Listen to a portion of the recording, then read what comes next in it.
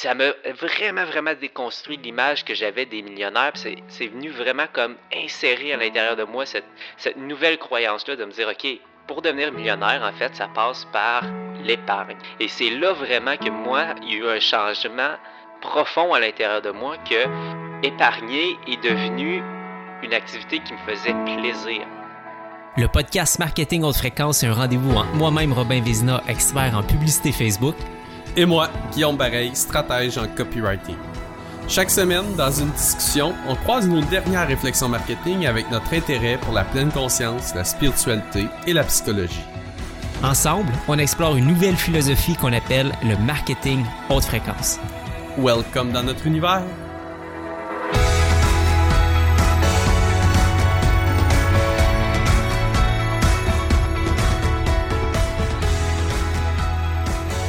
Hey, salut mon beau Rob! Écoute, déjà épisode 62. 62, exactement. Ça va super bien, toi? Yes, ça va bien, ça va bien. Écoute, on continue cette semaine notre série de 3 épisodes sur des livres qui ont changé notre vie, qui nous ont amenés à changer nos paradigmes, en fait. Et la semaine dernière, on a abordé la fréquence. Donc, qu'est-ce qui avait changé nos paradigmes au niveau de notre fréquence en tant qu'être humain? Qu'est-ce qui nous avait élevé, en fait? Donc, on était plus dans le dev personnel, si on veut, dev spirituel. Même toi qui m'as fait découvrir le premier enseignement de Ra. Et tu nous as parlé aussi de Levels of Energy, que je suis retourné voir en passant de Frédéric Dodson. Et j'ai même été voir le site du gars, écouter une couple de vidéos. Il est pas très charismatique. Il est mieux de demeurer auteur. Moi, j'ai jamais vu. Mais Ah non, mais le gars, il appelle ça du reality coaching. Okay. Et non, c'est super intéressant pour vrai. Mais comme je te dis, il est pas très charismatique, par exemple. C'est pas... écoute, une chose qui est pertinent parce que... Ces vidéos sont pas faciles à écouter. Mettons, j'aurais bien aimé le x3. Tu sais, moi, j'aime ça écouter en x2 les vidéos. Lui, ça prenait écoute, un x3. x3, j'aurais été capable d'avoir un x3. Puis moi, de mon côté, je vous avais parlé de 7 Habits of Highly Effective People de Covey. Et il m'a vraiment marqué l'autre tellement que là, écoute, je l'ai oublié. Voyons, lequel j'ai parlé. Aide-moi, Rob. Tabarouette, t'es sérieux? On va dessus, Il va revenir. 7 Habits. En fait, la bonne nouvelle, c'est que vous avez juste besoin d'aller sur marketinghautefréquence.com. Oui, il y a les show notes, puis vous allez être en mesure de trouver toute l'information qu'on a partagée. Mais puis c'est justement là que je m'en vais. Ouais. L'unité, c'est ça, c'était... Ben, en fait, tu savais pas c'était lequel. Pour ceux que tu t'en souviens pas, c'était c'était les 7 Spiritual Laws of Success. Donc, les 7 lois spirituelles du succès avec Deepak Chopra. Merci Rob. Et là, cette semaine, maintenant qu'on a traité les fréquences, cette semaine, on parle d'abondance. Absolument. Right? Ouais. Je te laisse nous présenter ça. L'abondance. Moi, l'abondance... La façon que j'ai perçu le thème, ou en tout cas dans quelle direction que ça m'a apporté, pour moi, il y a vraiment eu un shift au niveau de l'abondance dans ma vie, puis avec cette énergie-là, puis c'est vraiment le moment où dans ma vie, j'ai passé de endetté à investisseur. Tu sais, j'ai vraiment, moi dans ma tête, il y a eu une nouvelle identité que j'ai eu besoin d'incarner, puis c'est de me dire, OK, pour me débarrasser de mes dettes, faut pas juste que je les paye, mais il faut que je change d'identité, il faut que je change de paradigme. Puis il y a vraiment des livres que j'ai lus à ce moment-là qui m'ont permis de changer complètement d'identité puis de nouveaux paradigmes. Puis le premier... Donc, attends un peu. Juste pour être sûr, donc toi, tu as vraiment abordé l'abondance financière. Exactement. Moi, c'est comme ça que je l'ai... OK, parfait. Parce qu'effectivement, on ne s'était pas donné de barème nécessairement, mais moi, abondance, quand j'ai pensé à ça, la première chose qui m'est venue en tête, c'est abondance financière. Fait que c'est des livres en lien avec l'argent que je vais partager aujourd'hui. Toi, tu l'avais perçu autrement? Génial. Non. En fait, je voulais juste être certain parce que c'est quand même possible d'aborder l'abondance sous d'autres facettes. Mais moi aussi, c'est l'abondance, en fait, financière, mais mes breakthroughs, si on veut, ou mes changements de paradigme ont eu c'est comme une relation indirecte avec l'argent. C'est comme si c'est pas directement en lien avec l'argent puis la gestion de l'argent, mais plus le mental par rapport à l'abondance et l'argent. Donc, mais bref, je voulais juste être sûr parce qu'effectivement, on n'avait pas parlé, mais les deux, on a eu le même réflexe d'aller vers l'abondance financière qui nous permet d'avoir de l'abondance probablement autre dans notre vie. Good. Fait que je te laisse aller avec ton premier livre. Fait que le premier livre qui a eu justement un impact pour moi, c'est « Les millionnaires ne sont pas ceux que vous croyez ». Fait que l'histoire un petit peu justement de ce livre-là, c'est que j'étais, comme je disais un peu plus tôt, à moins 30 000 $ dans mon compte, puis j'étais arrivé un peu au fond de où je pouvais aller. Je pouvais absolument plus emprunter, fait que j'étais vraiment en prix, puis les choses devaient changer.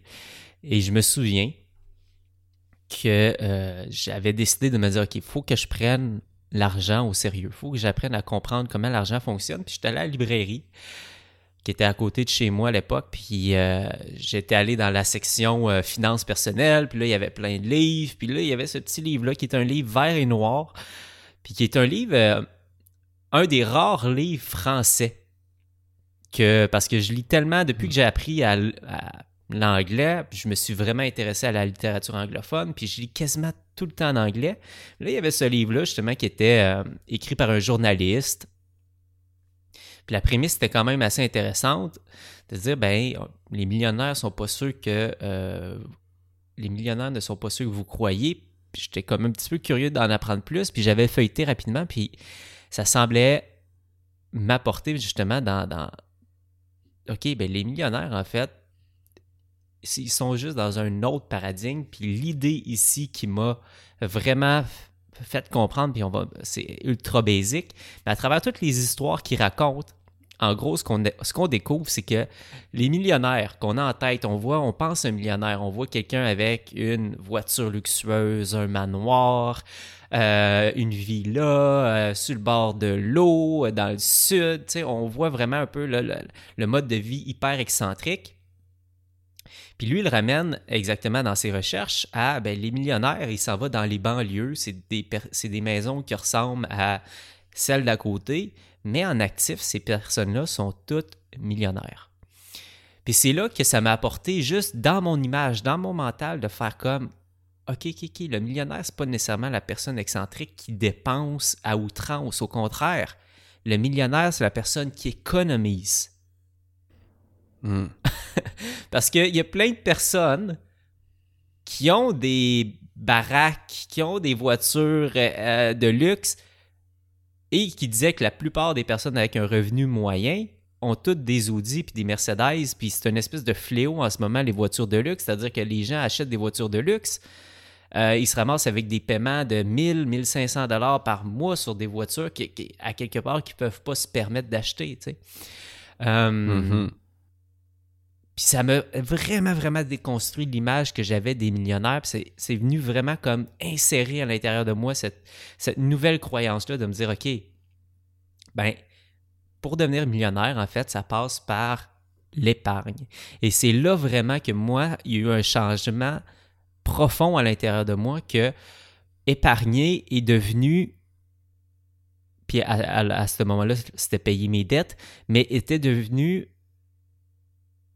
une activité qui me faisait plaisir. Parce qu'avant ça, payer mes dettes, ça me faisait mal. Tu sais, c'était comme « Ah, mon Dieu, je ne veux pas payer mes dettes. » Puis à chaque fois que je mettais de l'argent sur mes dettes, je me fendais en deux pour avoir le courage, si tu veux, de mettre de cet argent sur payer une dette ou épargner.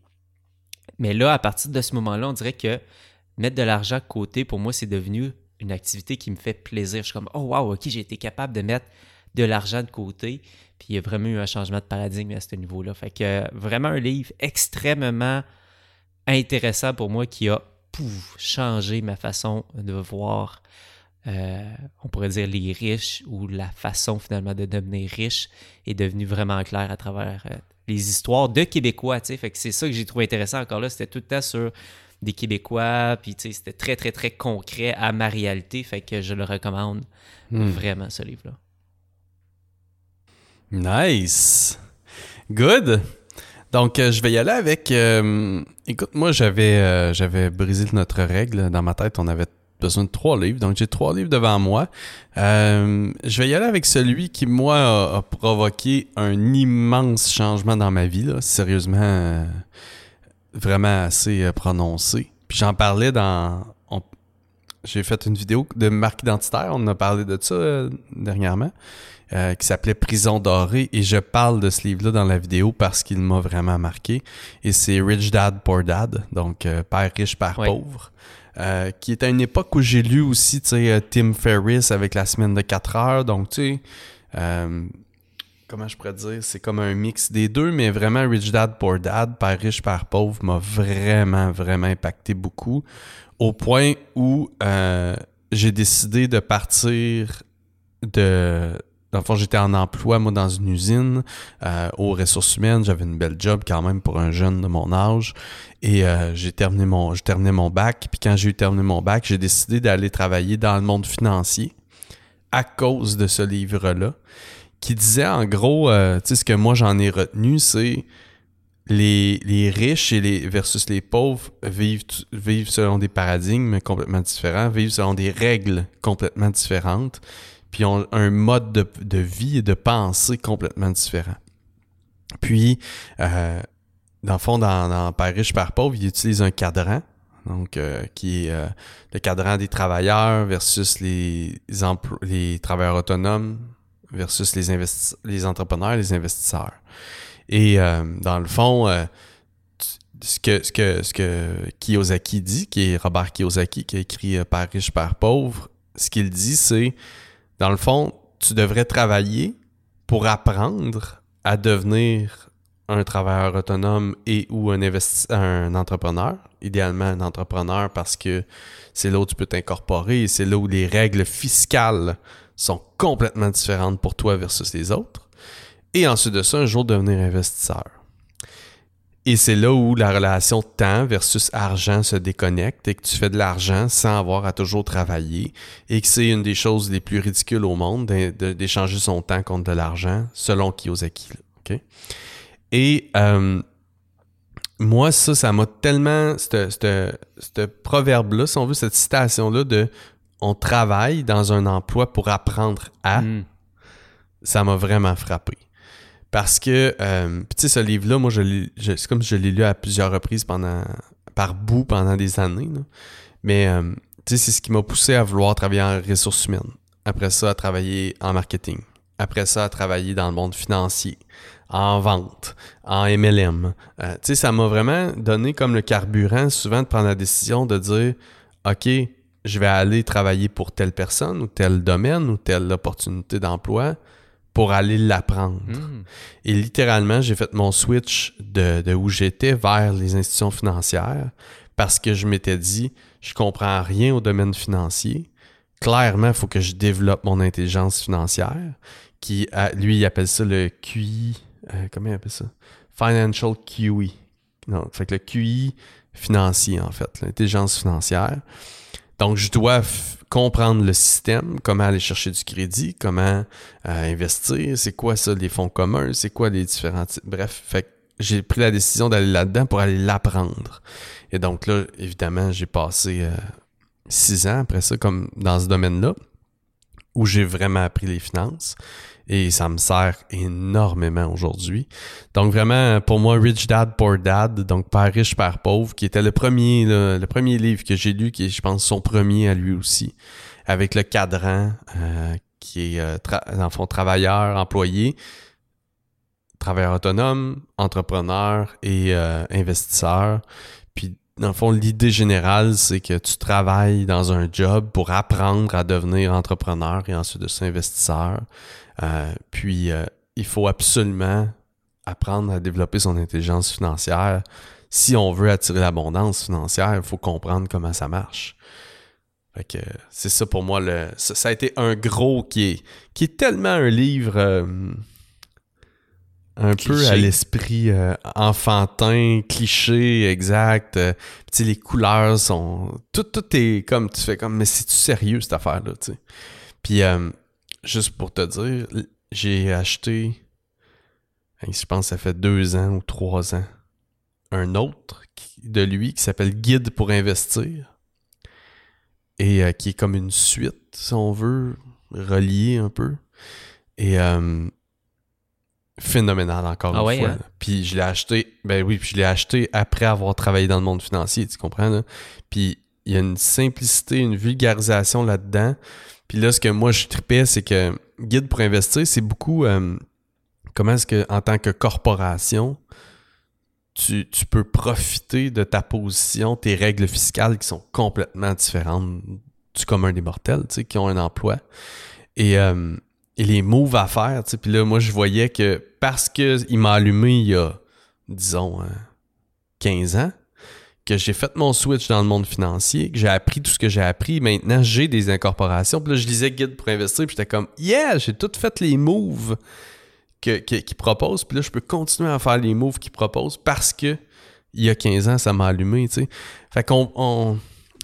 Des fois, on pense pas qu'un livre peut vraiment changer une vie, mais tu l'as dit la dernière fois en closant le podcast, puis c'est fou les changements. C'est pas tant le livre ou la lecture qui est importante, c'est le changement de paradigme que ça t'apporte, puis les lunettes à travers lesquelles tu vois la vie à partir de ce moment-là, que tu prends des décisions comme moi, changer de carrière, qui est une grosse décision, puis après ça, qui m'amène finalement en bout de ligne 15 ans plus tard à l'endroit où je voulais être, tu sais. En tout cas, donc ça me fascine vraiment à chaque fois, ça. Good. Fait que je te laisse aller avec ton deuxième livre, mon Rob. J'aime tellement ça, parler de livres, parce que il n'y a rien que j'aime plus après ça de lire un livre une fois que qu'on me l'a vendu. Fait que là, c'est comme tu me reparles de... Je me souviens de Père riche, Père pauvre, je l'ai lu aussi. Mais là, on dirait que avec la mention que tu as faite de l'autre, là, je suis comme, OK, je vais aller lire. Puis là, je suis comme hyper excité. Puis là, en tout cas, j'adore commencer mes lectures, que je suis vraiment primé, là, tu sais. C'est ça que c'est en train de me faire. C'est cool. Deuxième livre pour moi, c'est le livre Profit First. Profit First a eu un immense impact. Encore là, on est à peu près dans le même timing dans ma vie que les millionnaires ne sont pas ceux que vous croyez. Mais Profit First avait été un livre que justement je m'étais fait primer pendant longtemps par mon ancien partner. Antoine avait lu ce livre-là peut-être 1 an auparavant. Puis Antoine, ce qu'il faut savoir, c'est que dans l'entreprise, dans le J7, c'était vraiment lui qui était responsable des finances, puis qui s'occupait de la gestion de l'entreprise.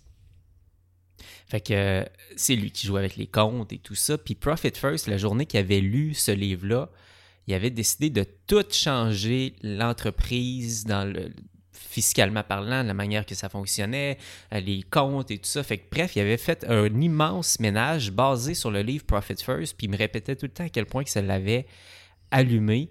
Et non seulement ça l'avait allumé, mais concrètement, la marge de profit de l'agence, je ne veux pas exagérer, là, mais je pense qu'elle a presque doublé à l'intérieur d'1 an, juste à cause qu'il avait mis en place les fondements de Profit First, puis ils les appliquaient, puis ils suivaient. Fait que ça avait eu un immense impact, puis je sais pas pourquoi, peut-être que je mettais de revers un peu ce livre-là, parce que je me disais, tu sais, c'est vraiment pas peut-être pour quand on a une entreprise, puis moi, dans mon cas, là, j'étais plus travailleur autonome, fait que je pensais pas que ça allait s'appliquer à moi.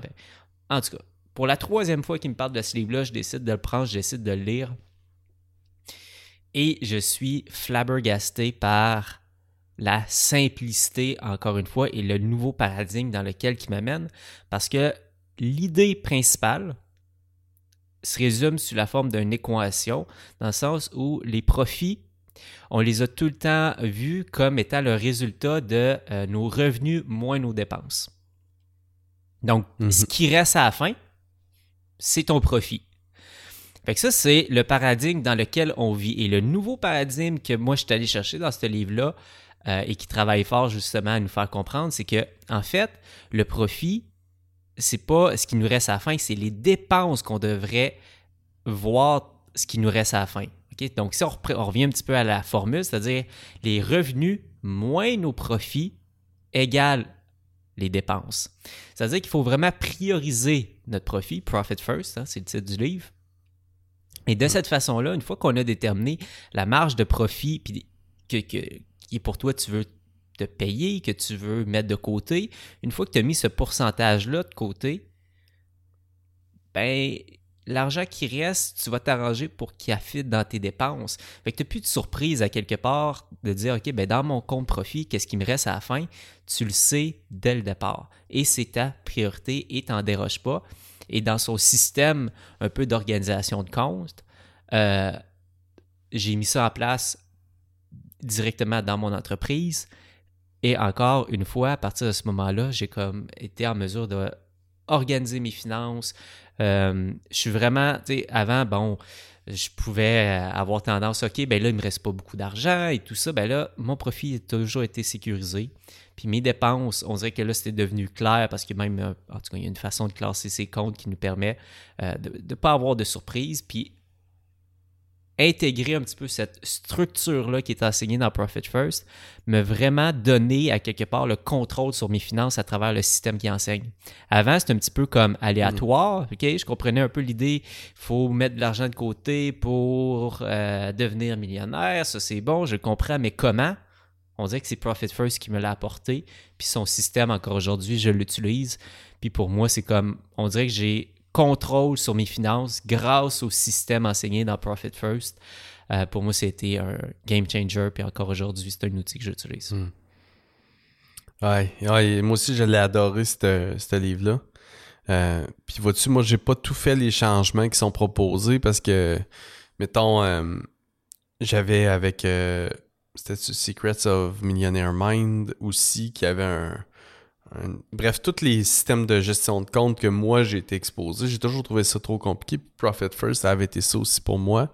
Fait que ceux qui vont le lire, ben déjà juste l'idée que tu partages de mettre, dans le fond, c'est que dès qu'il y a de l'argent qui rentre dans ton compte ou que tu es payé, la première chose que tu fais, c'est que tu prends ta slice de profit que tu veux, que tu t'es fixé, puis tu la mets ailleurs. Moi, ça, je le fais depuis un bon bout de temps. Puis effectivement, ça, c'est extrêmement puissant parce que tu apprends à gérer ta business avec ce qui reste après tes profits plutôt que toucher des profits avec ce qui reste après tes dépenses. C'est ça.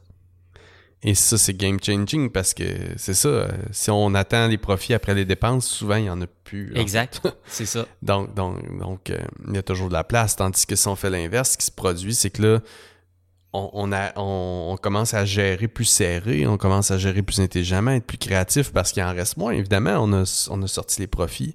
Fait que moi aussi, ça m'avait vraiment impacté beaucoup, ce livre-là. Mais juste cette idée-là que j'ai comme pris, qui pour moi était plus facile à appliquer. Là. Fantastique. Ouais. Donc, tu me donnes aussi le goût de le revisiter. Est-ce que quand tu dis que tu avais 3 livres, est-ce que c'était le deuxième de Robert Kiyosaki ou ça c'était un bonus qui fait pas partie du troisième? Non, c'était un bonus. Ok. Un bonus. Il reste 2 livres, ok. Non, écoute, je vais les dire les deux rapidement, mais je vais dire vraiment un rapidement parce que l'idée, je la trouve super intéressante. Puis après ça, je vais te partager vraiment mon livre. Le deuxième que j'avais mis en tête, c'était Secrets of Millionaire Mind de T. Harv Eker, qui est un petit livre super cool. Moi, j'avais été attiré en fait à son séminaire gratuit qu'il donnait à l'époque, puis j'étais allé participer à ça. Vraiment très, très cool. C'était un pitch fest un peu, là. J'irais pas avec le dos de la cuillère. Là. On s'était fait vendre tout le long du week-end, mais il y avait plein de bonnes choses aussi. Puis le petit livre, il est très cool. Puis l'idée qui m'a vraiment impacté, moi, c'est le thermostat. Donc lui, il dit que dans le fond, un peu comme par riche, par pauvre, c'est comme si quand tu as le mindset d'abondance, puis lui, il appelle ça le millionaire mind, tu fais juste monter ton thermostat financier, puis dans le fond, tu fais juste commencer à penser aux choses avec plus d'intensité, si on veut. C'est-à-dire que au lieu de te poser des questions à 1 pièce, tu vas te poser des questions à 100 pièces, à 1000 pièces, à 1 million. Puis tu vas commencer à juste augmenter l'intensité. Tu vas juste, tu peux décider d'arrêter de te poser des questions pour sauver des scènes, puis non, tu peux commencer à vivre ta vie en ayant une plus grande vision. Puis, tu sais, moi, je le vois, la différence entre quand j'étais plus jeune, puis que j'avais des problèmes financiers, puis aujourd'hui, je veux dire, moi, peu importe les montants d'argent maintenant, c'est pas que ça me stresse pas, mais ça m'intimide pas parce que on peut parler de millions, on peut parler de milliers. En fait, c'est juste des montants, puis tout est possible. C'est juste, est-ce que tu veux mettre les efforts? Est-ce que tu veux développer le projet pour aller chercher les millions ou t'aimes mieux rester dans les milliers? Ou, bref, c'est toute une question comme d'intensité. On se comprend? Comme je pense à Emma Rose qui, elle, mettons, je pense elle a 200$ en tête pour s'acheter une tablette. Puis tu sais, son 200$ à 11 ans, ça va peut-être y prendre 1 an. Là. Tu sais, peut-être dans 1 an, je vais avoir l'argent. Puis 200$, c'est énorme pour elle. Fait que l'idée du thermomètre, c'est qu'au départ, c'est 200$. Mais à un moment donné, le 200$, tu parles de 2 millions, ça a le même effet que le 200$ que quand tu avais 11 ans. C'est un peu ça l'idée, c'est ça? Je comprends. Exact. C'est juste un thermostat plus élevé, mais la discussion demeure la même. C'est juste que tu as des chiffres plus élevés sur le thermostat. Absolument. Bon. Et l'autre livre qui est un classique aussi, c'est Think and Grow Rich. Donc lui, c'est vraiment mon livre que je veux parler, mon idée. Think and Grow Rich, ouais. Des classiques, des classiques. Père riche, père pauvre, Think and Grow Rich, on les voit beaucoup sur les listes de mais je trouve lecture. ça le fun. Puis effectivement. Ouais, mais je trouve ça le fun de parler de ces classiques-là parce que moi, ils ont vraiment changé les choses pour moi, tu sais. Puis pour moi, c'est des classiques que c'est pas parce qu'ils sont clichés qu'ils méritent pas d'être visités, tu sais. Puis moi, ils m'ont vraiment, vraiment impacté. Puis Think and Grow Rich, c'est pas... en tout cas, pour moi, ce qui m'a frappé le plus dans ce livre-là, c'était l'idée du cerveau collectif. L'idée du mastermind.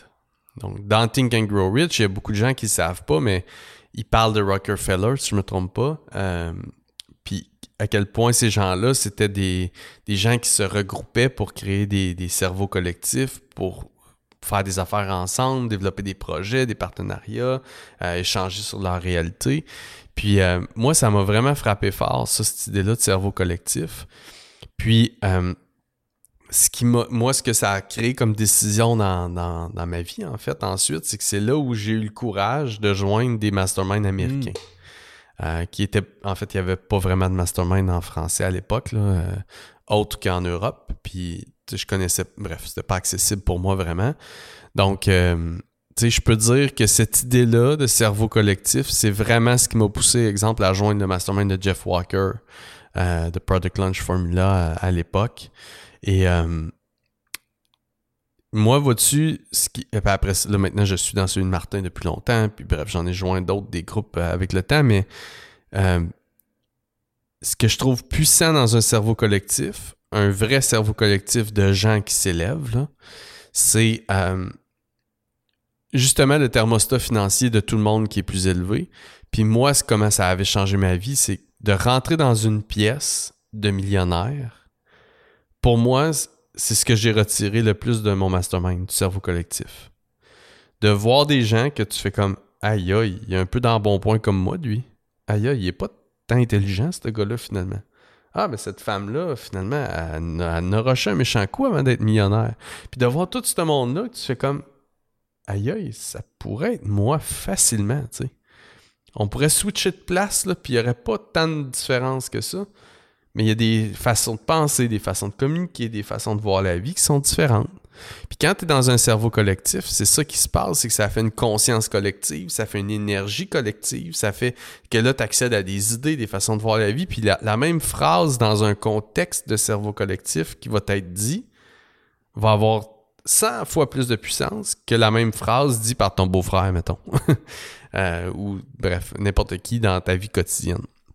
Fait que vraiment, cette énergie-là du cerveau collectif et cette puissance-là, pour moi, de Think and Grow Rich, c'est là où la première fois j'en ai entendu parler, en fait. Et ça m'a vraiment frappé. Puis maintenant, ça change ma vie constamment, en fait, cette histoire-là de cerveau collectif. Wow. Donc, j'ai envie c'est vraiment mon idée qui est un... bouncer juste un livre que tu viens de partager qui m'a vraiment, vraiment... impacté un peu sur cette même idée-là, mais moi, c'est Willpower Doesn't Work, qui était, encore là, c'est un livre qui déballe une idée comme quoi la volonté ne sert à rien, puis qui explique une chose, c'est que arrêtez d'essayer de utilisez votre volonté pour changer dans la vie, tu sais. Vous allez à peu près jamais y réussir. Puis si vous allez réussir, ça demande tellement d'énergie, vous allez vous épuiser, tu sais. Faire preuve de volonté pour à chaque jour, je sais pas moi, arrêter de fumer, qu'on veut se débarrasser d'une mauvaise habitude, ça va être extrêmement difficile, encore plus si, par exemple, ton environnement, tes amis, à chaque fois que vous sortez ensemble, ils vont s'allumer une cigarette après l'autre. Toi, utiliser ta volonté pour à chaque fois résister de ne pas fumer va être extrêmement difficile, puis il amène la solution de « fais juste changer d'environnement ». Tu vas voir à quel point que c'est plus facile. Change d'environnement, tiens-toi avec des personnes qui font du sport au lieu qui fument la cigarette. Tu n'auras pas besoin de faire preuve de volonté pour t'empêcher d'allumer une cigarette. Ça va être naturel parce que ton environnement va t'avoir changé. Oui, c'est difficile de changer d'environnement. Tu sais, cette transition-là va être extrêmement difficile. Puis ça me ramène un peu à toi de dire, ben oui, c'est peut-être difficile d'aller à l'intérieur d'un cercle de personnes qui ont du succès, qui sont millionnaires, ou peut-être que ça coûte cher, ou ça, peu importe. Mais une fois que tu es là, on dirait que tes croyances, ta façon de penser, tout ça se fait de façon automatique. Puis tu n'as pas besoin de faire tes push-ups mentales pour penser comme un millionnaire. C'est comme, ah non, mon environnement a changé. Puis on dirait que juste par l'osmose de ces gens-là, de mon cercle, automatiquement, ces comportements-là ou ces croyances-là, ça infuse en moi, tu sais. Fait que vraiment, vraiment puissant. Puis tu sais, la série de... Moi, ce que je trouve intéressant, c'est la série d'événements qui part d'un livre. Ben oui. Je lis Think and Grow Rich, qui, en passant, m'avait été... écoute, on peut tellement faire de liens comme ça dans la vie, mais je lis Rich Dad, Poor Dad, qui m'amène à me lancer dans un MLM. Ce MLM-là avait acheté les droits de diffusion de Think and Grow Rich. Donc, je découvre Think and Grow Rich, je découvre les cerveaux collectifs. Finalement, le MLM ne fonctionne pas, mais pas longtemps après, je lance ma compagnie de chiropratique pour les chiropraticiens en marketing chiropratique. Et bref, je me retrouve à Phoenix, à PLF. Je fais en shakant mon application pour joindre le mastermind. Je joins le mastermind. Et finalement, ces gens-là qui sont des gens qui voient grand, qui voient pour des millions et tout, moi, je rentre dans le mastermind, je veux faire 100 000 par année. Tu comprends? Ça, c'est mon holy grail. C'est là que je suis, tu sais. C'est là où mon thermostat financier est à ce moment-là. Et ces gens-là me challenge pour me dire sérieusement, Guillaume, tu vois pas plus grand que ça. Et là, imagine ce que tu pourrais, imagine, etc. Et c'est ces gens-là qui m'ont poussé à dire, tu sais quoi, si tu veux grandir puis voir grand, tu pourras pas demeurer dans le marché chiropratique seulement. Donc, ces gens-là m'ont poussé à faire quoi? Partir un groupe Facebook pour aller dans d'autres industries que la chiropratique, qui est mon mastermind client volonté à l'époque. Et de là, l'histoire s'ensuit, je me fais connaître, j'ouvre plein de marchés, bref, la vie se déroule depuis ce moment-là, en 2014 à peu près. Et donc, tu vois la série d'événements qui sont créés par des... Et je dis pas qu'il n'y a pas eu d'autres idées ou d'autres conversations, ou d'autres, c'est pas ça, là, mais c'est quand même des points que je me rappelle, des points marquants qui ont changé les choses, puis d'un livre à une décision, à un livre, à une décision, à une idée, à une décision. On est aujourd'hui en train de se parler à faire ce qu'on fait, tu sais. Et là, maintenant, ben c'est des projets qui ont fait des millions, puis je suis dans des projets que je veux qui continuent à faire des millions, puis pas juste pour l'abondance financière, mais pour l'impact et tout, bref. Fait que, non, c'est très, très cool. En fait, c'est super cool, cette série-là. Je suis super content d'avoir la discussion. Vraiment. Ouais. Ben, good. Fait qu'on wrap ça là-dessus, Guillaume? Yes. Fait que si on résume, toi, ton premier livre, c'est pas Profit les First. Les millionnaires ne sont pas ceux que vous croyez. Oui, c'est ça. Exact. Les millionnaires ne sont pas ceux que vous croyez. Ton deuxième livre, Profit First. Dans mon cas, Rich Dad, Poor Dad, donc Père riche, Père pauvre, qui est le premier livre. Je vous ai donné en bonus guide pour investir si vous voulez faire la suite, une des suites. Ensuite de ça, j'ai parlé rapidement de Secrets of Millionaire Mind de Harv Eker, puis Think and Grow Rich de Napoleon Hill. Donc, merci beaucoup les amis. On se voit pour la dernière portion la semaine prochaine, qui va être 2 livres chacun, qui ont changé nos paradigmes au niveau de l'influence. Bye tout le monde. Bye. J'espère que vous avez apprécié cet épisode. Et si vous voulez les notes ou nous écrire vos questions et commentaires, rendez-vous au marketinghautefréquence.com. Et surtout, n'hésitez pas à nous laisser un review sur iTunes ou votre plateforme préférée. On se revoit la semaine prochaine. See you next week!